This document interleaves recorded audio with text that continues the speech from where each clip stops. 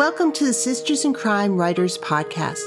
Everyone has a unique writing journey, so join us for conversations about those journeys from the writers themselves.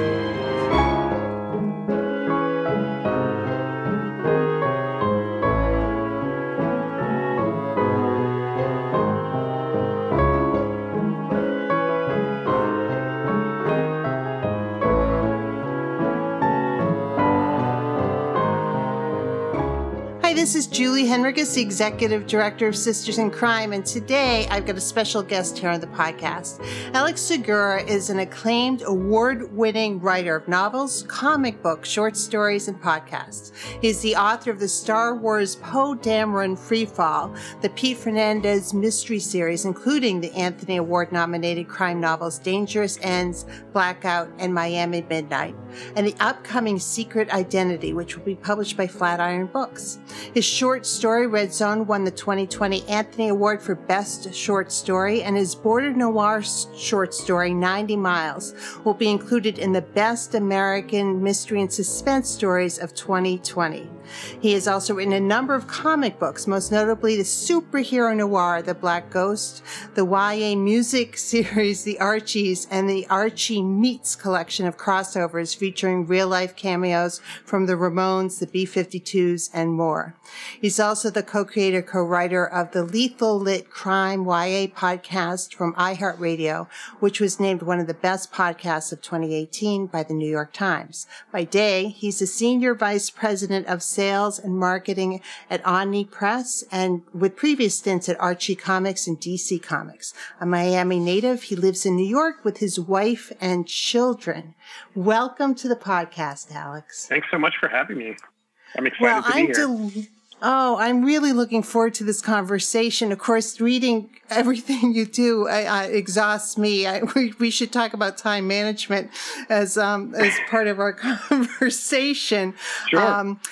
And I'm also, a huge Archie's fan. So that's my age gives that away, but that's part of my life. Yeah, same here. That's what got me into comics. So I can't wait to talk about the many different writing paths you've taken, but let's start at the beginning. When did you say to yourself, I want to be a writer?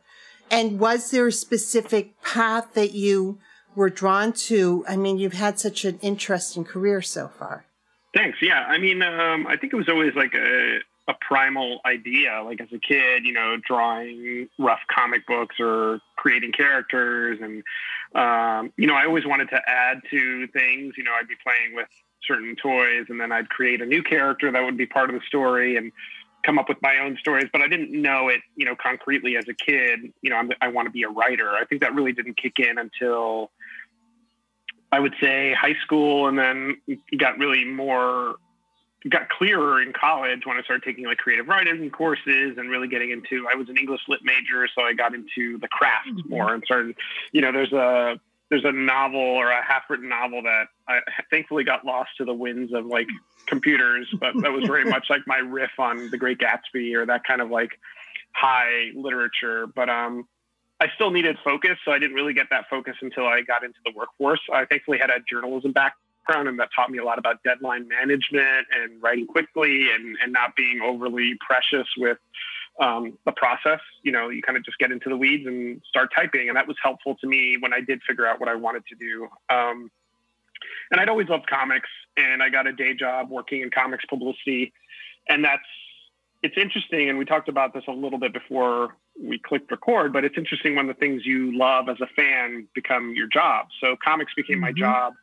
And I don't want to say that took the fun out of it. It just became something else. And so for fun, I started going back to another passion of mine, which was true crime and crime fiction. And I started to really get into it as a reader and a fan. I'd go to BoucherCon as a fan. And that's when I started to get the inkling that maybe I wanted to do it. And, maybe it was a byproduct of ego, but I was like, I'm going to write, the definitive Miami PI series, because there's so many great, like location specific PI series that there should be one for Miami, and it should be a Cuban-American person, and it should be this. And, in retrospect, I found that there were others. Like there was no way that I could be the only one, but I think we need that kind of hubris as young writers to like really dive in. And that's when I really got into like honing my craft and creating, finishing stuff. Because, you know, when you treat it like a hobby, you're never going to finish anything. So I started to treat it like another job, and then it became another job. So now I have no hobbies.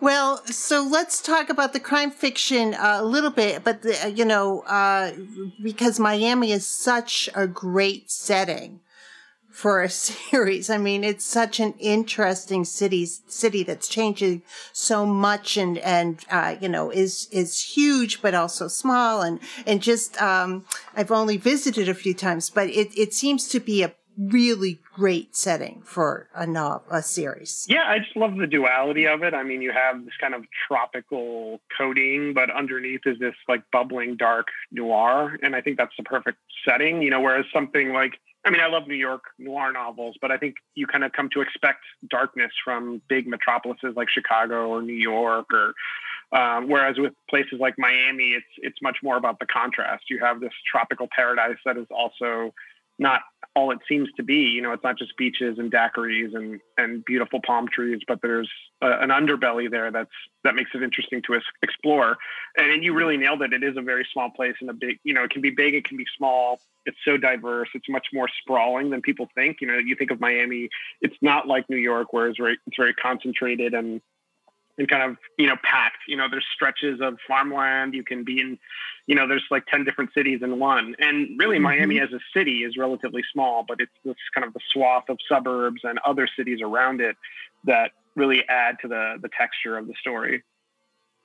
Yeah, it's a perfect setting for a novel. I mean, setting is so important, and you know, it's the setting panel is never the favorite thing to be assigned to, but it's such an important character. Yeah, you have to treat it like a character unto itself. You know, if it feels like it could happen in Boston or Detroit or anywhere else, then you're not really doing your job as a writer. Yeah, no, you've got to find the specials. Mm-hmm. So you also short stories, and you've got is it a standalone that's coming out from Flatiron? Yeah, or it's a standalone. It's my first standalone. Well, I guess Poe Dameron was a standalone, but it's part of the bigger like Star Wars universe. But Secret Identity is set in 1975 New York. The protagonist is a Cuban-American female from Miami. She moves up to New York to work in comics as an assistant to the editor-in-chief of this fictional comic book company. But what she does it because she wants to write comics. She wants to get her foot in the door and kind of do the things that she grew up reading. But she finds that her boss is not really conducive, you know, helping her. You know, he's not advocating for her. He's not giving her opportunities to write. So she ghostwrites a character with a colleague, this guy from work that approaches her and says, we have this opportunity. Do you want to help me write this? It'll be under my name, but don't worry, it'll be fine. You know, we'll get you your credit eventually. And she's smart. You know, she decides, okay, I'll try this and just advocate for myself, and eventually it'll work out. But then her collaborator is murdered. And the book becomes a huge hit. Like, everyone loves this character. It becomes this phenomenon. And they had banked so many scripts that it takes a while before they need to find somebody else to write it. And so it's basically her taking on the role of amateur sleuth to uncover who killed her collaborator and how she can kind of reclaim this idea. It's called Secret Identity, and it's really probably the culmination of all these different things that I'm passionate about, which is a little stressful to think about. You know, what do you do next after this? But it's been great to write.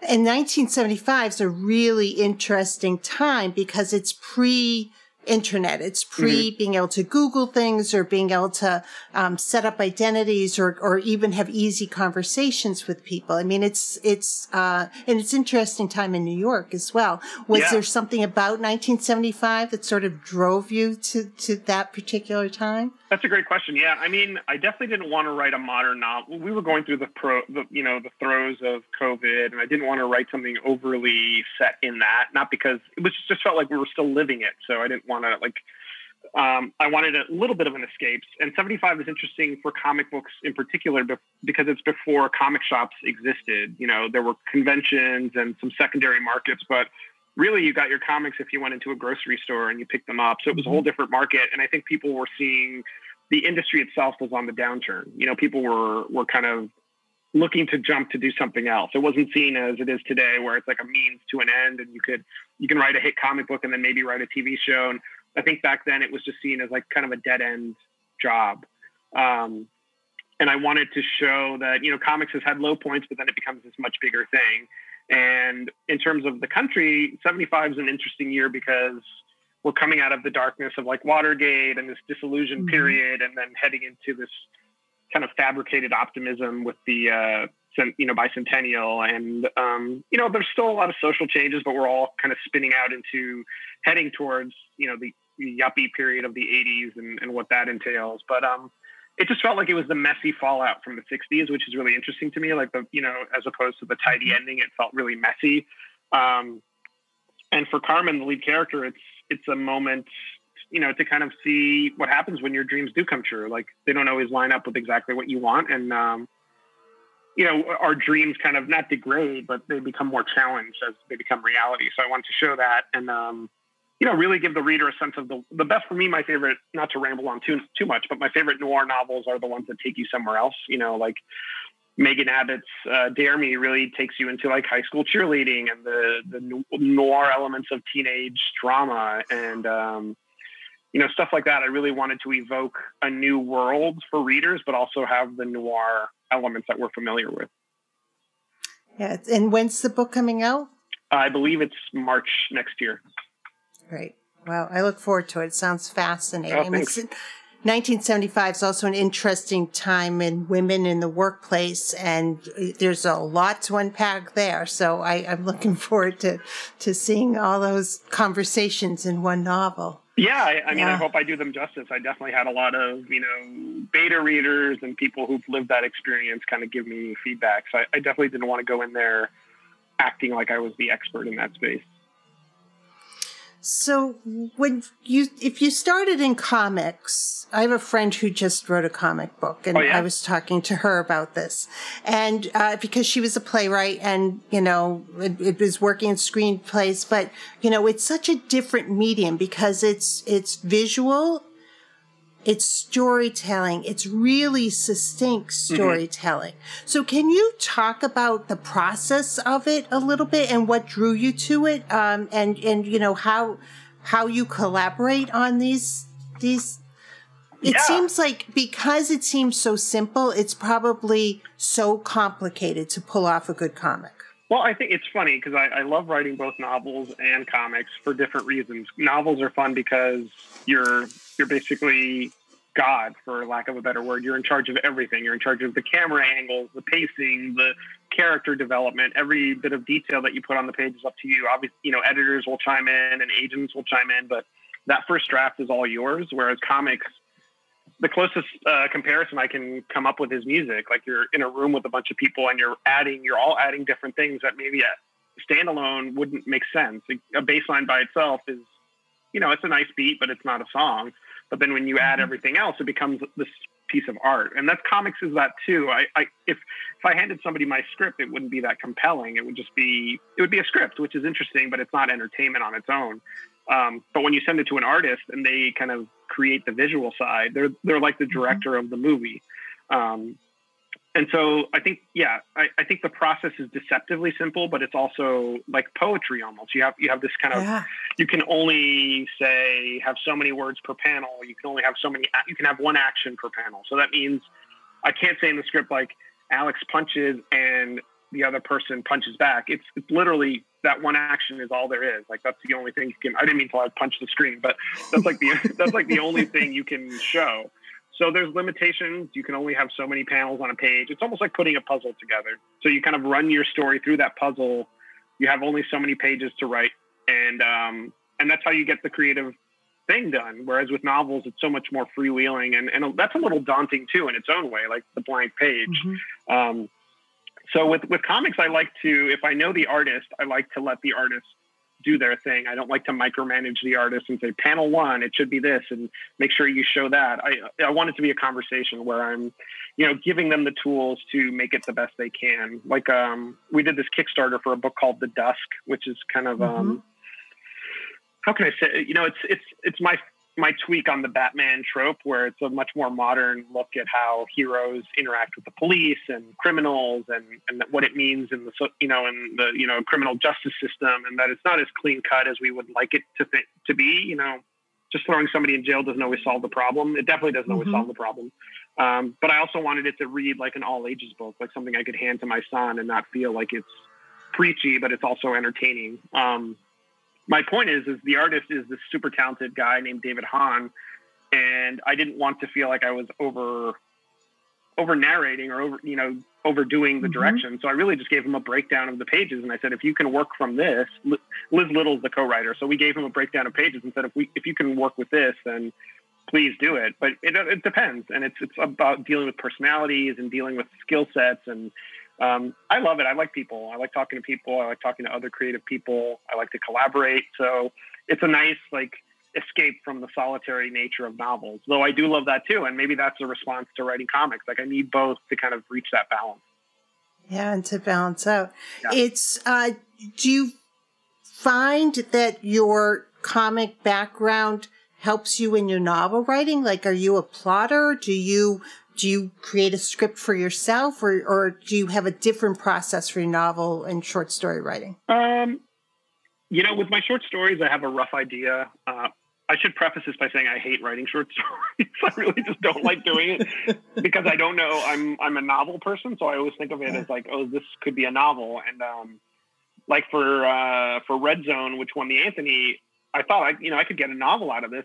And it's just short stories are vignettes, basically. They're not arcs. You're not showing a whole character arc. You're not going to have a big plot resolution. You're giving the reader a peek into this world that's hopefully compelling in what it is. But yeah, definitely comics helps my writing in that it keeps my writing succinct. I don't over describe, I guess. I describe when it counts. What I tell people is that if you see a detail in the book, it's important. I don't spend like pages and pages and pages, like describing the desk or the chair or the kind of bottle the person's drinking from. Like I give you just enough so the reader can create a picture in their own mind. And that's, this may just be my thing, but I think it's a contract you have with the reader. You create just enough for them to visualize and make the movie in their mind. And that's kind of what you do in comics. You give the artist just enough so they can then create the visual. And then together with your words, it becomes something special, hopefully.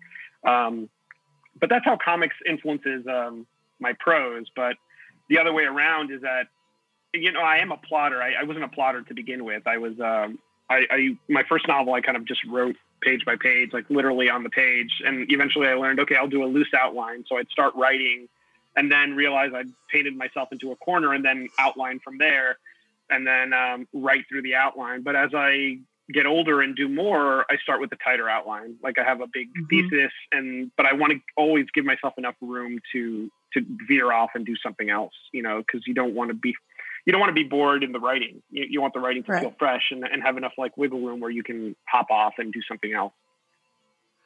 And did you talked about in college taking creative writing and taking, getting some craft, but have you continued to learn how to do these things or do you learn on the job? Like, how did you learn how to write a comic book or how to draft a novel? Yeah, as a fan, I read a lot of like books on comics, like how to script and different. The good thing about comics is that there's no format for scripting. You just write it in a way that the artist is hopefully going to understand or your editor is going to understand, and it doesn't feel like there's no set. Like in Hollywood, there's a set format. You have to kind of use Final Draft, and it should be set up in a certain way. But for comics, it's really what works best for the artist, which is a relief. But I did read a lot of stories, a lot of books about plot and.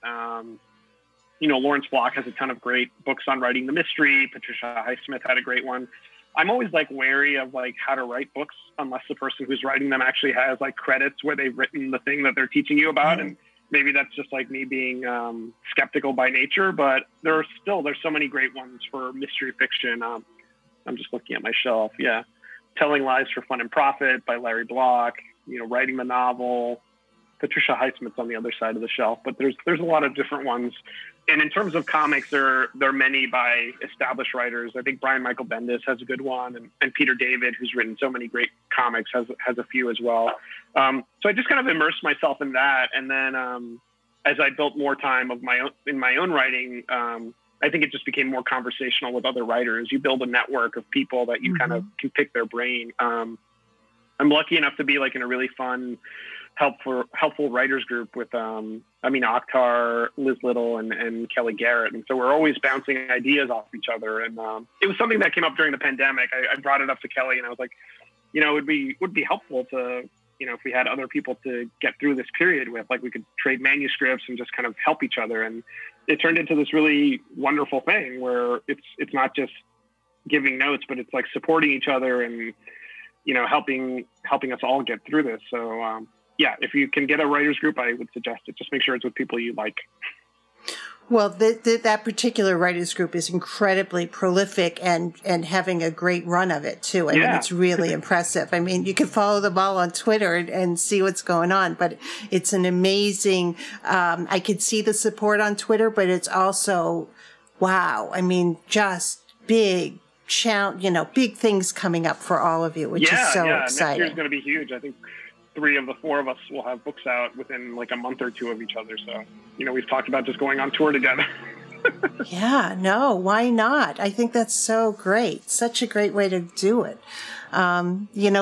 Community is important. And I think that, when we start on a writing journey, people don't always talk about that enough, but other writers matter. You need to know other people, who understand what you're going through. Yeah, you don't create in a vacuum, and I think if you put as much energy into promoting other people's work as you do your own, and that just doesn't mean just like plugging people's books because you want something in return, but it's about building that sense of community. And I learned that kind of coming up because I started out as a fan, and then as a aspiring author that was helping, trying to become part of the community. And you see it in the people that are part of organizations like Sisters in Crime. I'm very active in Crime Writers of Color. I'm on the board of Mystery Writers of America. And it's just like, you just carve out some time to give back because you would appreciate that if you were on the other side. You remember what it was like for you starting out, or even now, it would be nice. It's nice to hear from other people that are plugging your stuff or supporting your efforts. And it's a resource that people should use, like engage with your community.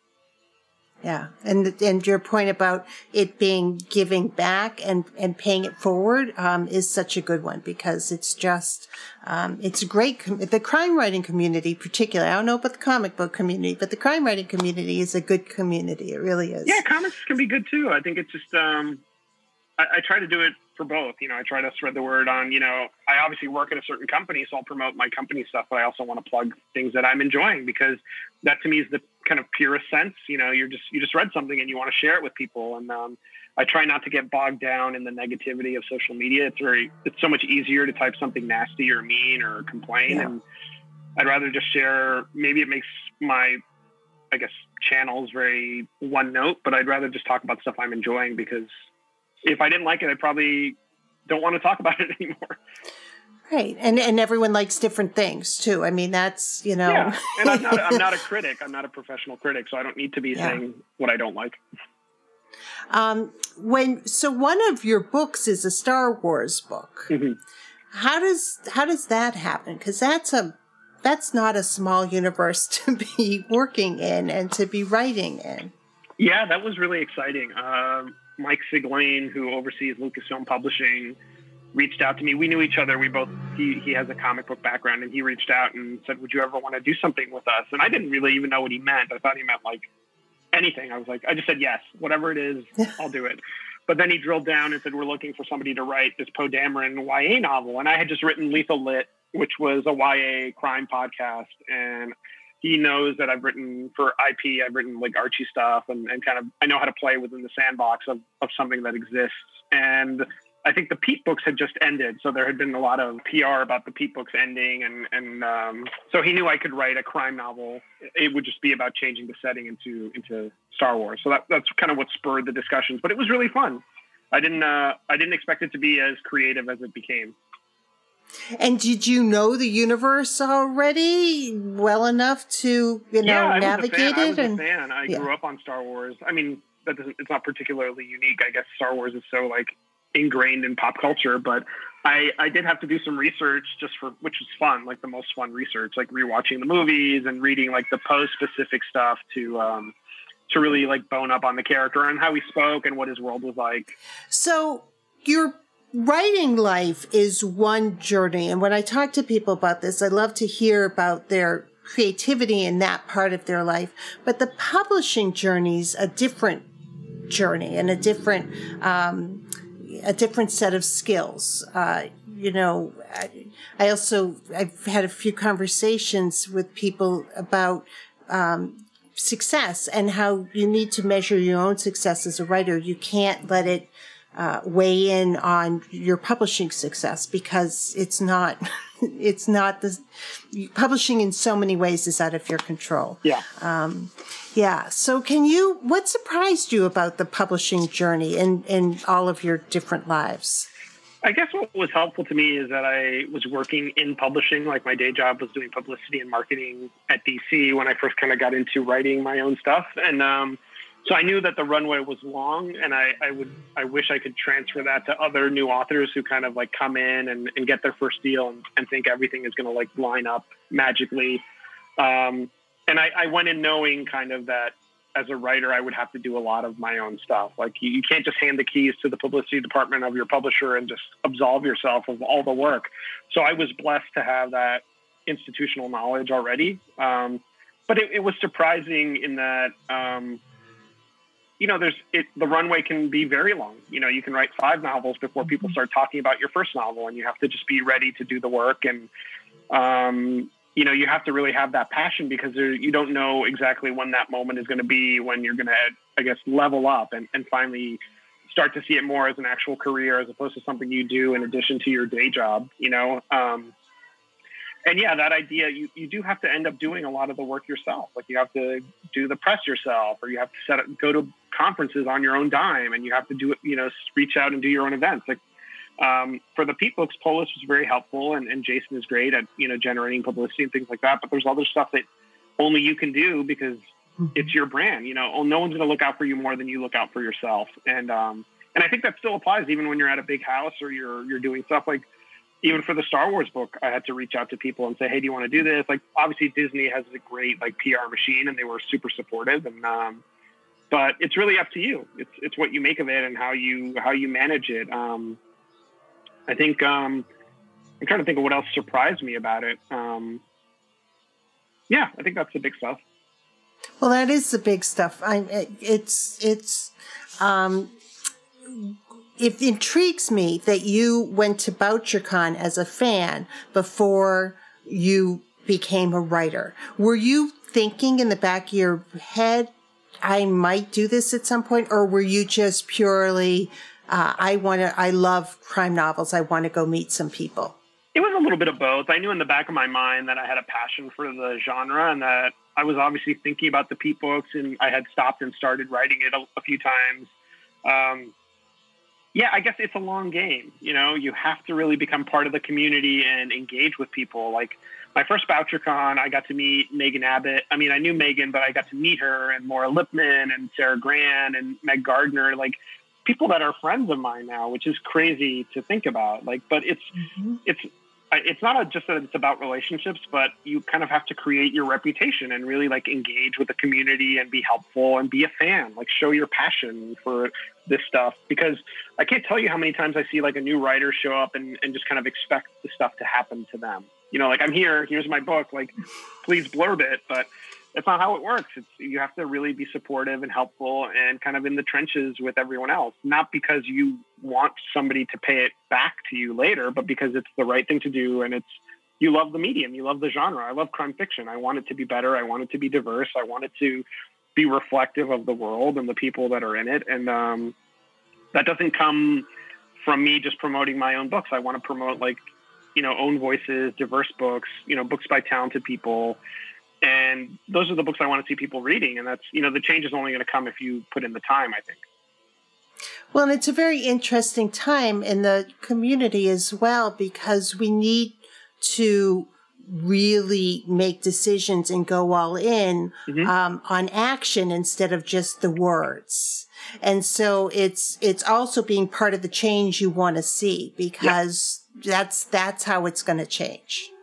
Yeah. I mean, it's very, this was a topic of discussion, I think, last week with just speaking generally about conventions. It's like if you are given a panel assignment and you notice that your panel assignment is, for lack of a better word, not diverse, like it's just very sane, you should say something, no matter who you are. Like the onus shouldn't always be on writers of color or marginalized writers to speak up. I think we're not going to see really genre-wide change until everybody starts speaking up and everyone starts making these demands, because I think there's a comfort in inaction. It's always been this way, so why should it be different now? Like, what's the big deal? But the big deal is we want crime fiction to reflect the readership and reflect the authors, because we have so many diverse and talented people working in this space. Like, why should we just default to doing it the way we've always done it? And that's only going to come from people speaking up and from, not being afraid to speak up. And I think now, for me and so many other writers, like, we feel like we have the place where we can speak up and say that without fear of, I think there's always this underlying fear of, like, am I going to put my career in jeopardy? And I don't think so. I think it's become expected that you should be able to speak up and not worry about any kind of fallout.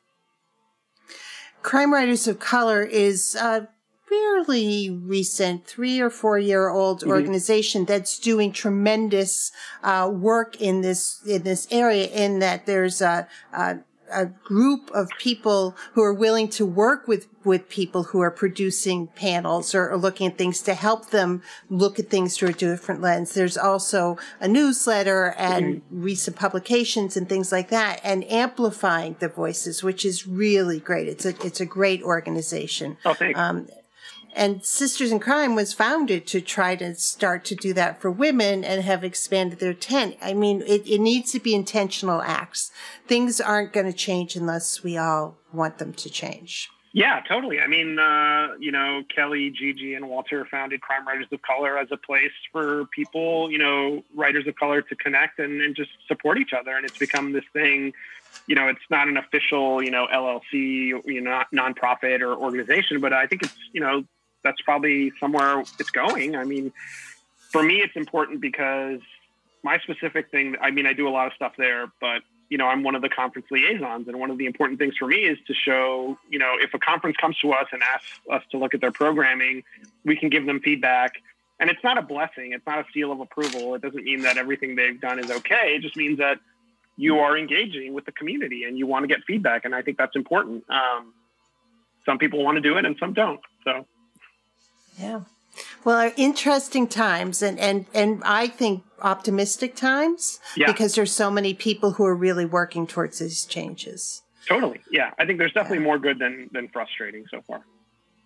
Now, do you mentor writers? Do you work with younger writers, or do you work with people at your same level in critique groups? You mentioned that you do that, but do you disperse writing advice to folks in any of your worlds? I try to. I've done pitch wars the last 2 years, where I've been a mentor or a co-mentor for the last 2 years, and that's been fun. Just like really helping and coaching someone get their manuscript and pitch letter in order so they can query agents, and that's been I always love engaging with people and just giving them. It's not even advice, just sharing experience about how it happened for me. And it's everyone's journey is different, but, being able to help is so important. And then just watching them succeed and do their own thing is really gratifying. And it's something you do for free with the hope that you get paid back in just seeing them succeed, which is really important. But yeah, it's the big part of just trying to stay connected with the community. You help the person that was in your shoes a few years back in the way that you wished you could have been helped yourself. So tell me about some of the writing advice you got early on, and the good and the bad of it. Like, what was the worst piece of writing advice you've ever gotten or you've ever heard given? Yeah, I think the advice that I really bristle against is the quota type advice. Like, you have to write 1,000 words a day. You have to do this. You have to do this kind of thing. And that's the only way you'll succeed. Like, everyone's different.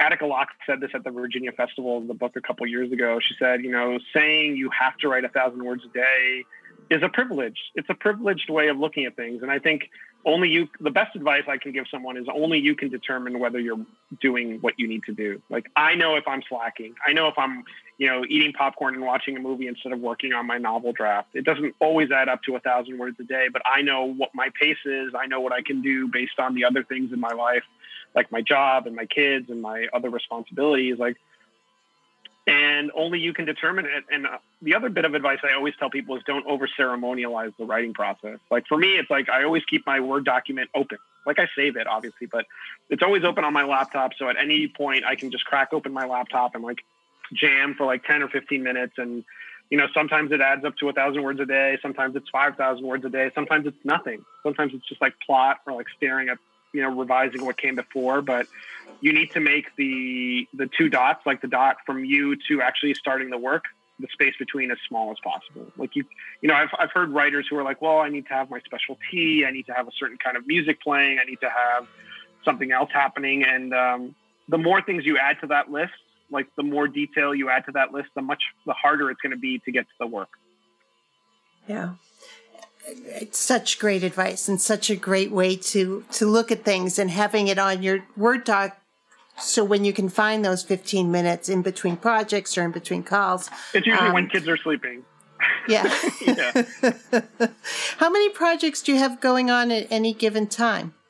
Well, it's usually like 5 or 6 different things. Like now I'm finishing up copy edits on Secret Identity, working on the Dusk breakdown, a few other comic book things in various stages, and another novel idea that I'm outlining that's a whole different genre. But yeah, it's usually about 4 or 5 different things at various stages. Wow, that's great. That's it's impressive. Too much probably, but it's good. It keeps me, I mean, like I said, I don't really have hobbies, so this is kind of how I entertain myself too.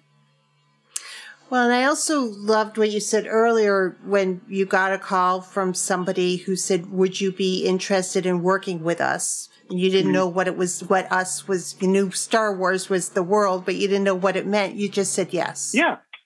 I mean, yeah, I like exploring opportunities and keeping my output diverse and interesting. You know, I'm a mystery writer, but I'm a comic book writer. I can do podcasts. I want to stay flexible because that's the fun part.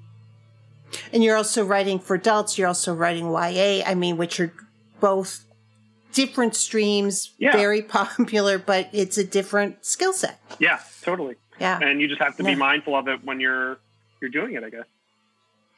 So what advice would you give your younger self?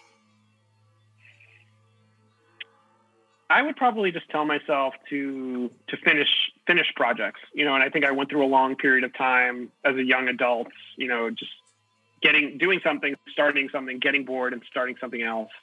And it's, you know, I think we all kind of flower at the right time. So it's not like I wish I had started earlier, but I guess I did. I wish I had finished more stuff earlier because you get caught up in this mindset and you get distracted so easily. But, you know, we're all on the journey. We're all at the pace that I think we were supposed to be on. So I'm happy with how things have gone.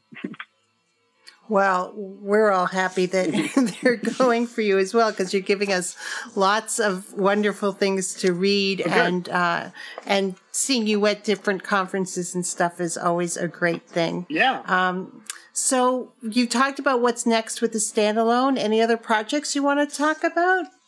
What else can I talk about? So we're working on The Dusk, which was funded on Kickstarter, and I'm excited to get that going and have people see some art. And I've got a few other things that haven't been announced yet that I'm excited. So yeah, the big thing for me is Secret Identity at this point. And The Dusk was a Kickstarter project. Had you done that before? Had you crowdfunded projects before? No. It was, it was intense. I'm not big on like asking people for money or that kind of thing, but it was a very unique kind of publishing path that I wanted to explore. So it was pretty stressful. I'm not going to lie. It was just, you have to kind of water the plants every day and promote it and kind of hammer it. And it's a lot of moving pieces. Thankfully, I'd partnered with a crowdsourcing publisher called Ominous Press. So they did the mechanical stuff. I just didn't have the time to be, you know, working in the program or the backstage of Kickstarter, but it was really cool. And I was so blown away by the outpouring of support from like artists who wanted to contribute and other writers who amplified or contributed to the campaign itself. So it was great. I just think it's a lot, and I don't know if I'll do it again anytime soon. But it felt so validating that people were so into the idea that they funded it. So, well, it's an interesting avenue. I know people who've funded theater projects that way. Yeah. It is a tremendous amount of work, but it's the vast opportunities in publishing right now are also pretty exciting, and that you can remove a gatekeeper. You can fund it yourself and you can figure that out is pretty great. Yeah, no, you nailed it. I think that's exactly it. Liz and David and I we talked to various publishers about the idea, and everyone kind of liked it, but we wanted it to exist in a certain way. We wanted it to be a graphic novel. We wanted to control the story. So our thought was, let's make this happen. Let's create it for ourselves. And then once the book is done, we can go to someone and say, do you want to put this out? Then we're much more in control of our destiny, which it felt like such a special project that's what we wanted out of it. No, it's really great. Very, very cool. Well, thank you so much for being on the podcast. Oh, this today. was awesome. You had such great questions. Well, I love talking to writers, and I love hearing about process. And you have so many projects going on. It's just very inspiring. Thank you. Yeah, no, it's good. It was very, very fun. And, I love Sisters in Crime. It's such an important part of my community. So, have you been a member when did you join Sisters in Crime? It's got to be at least 3 years. It should have been longer. I should have done it long ago, but. Well, we're glad that you joined when you did, and community is such an important part of the whole thing, and you did such a great job at laying that out for us. Oh, thanks. So thank you very much, Alex. My pleasure. It was an honor to be here.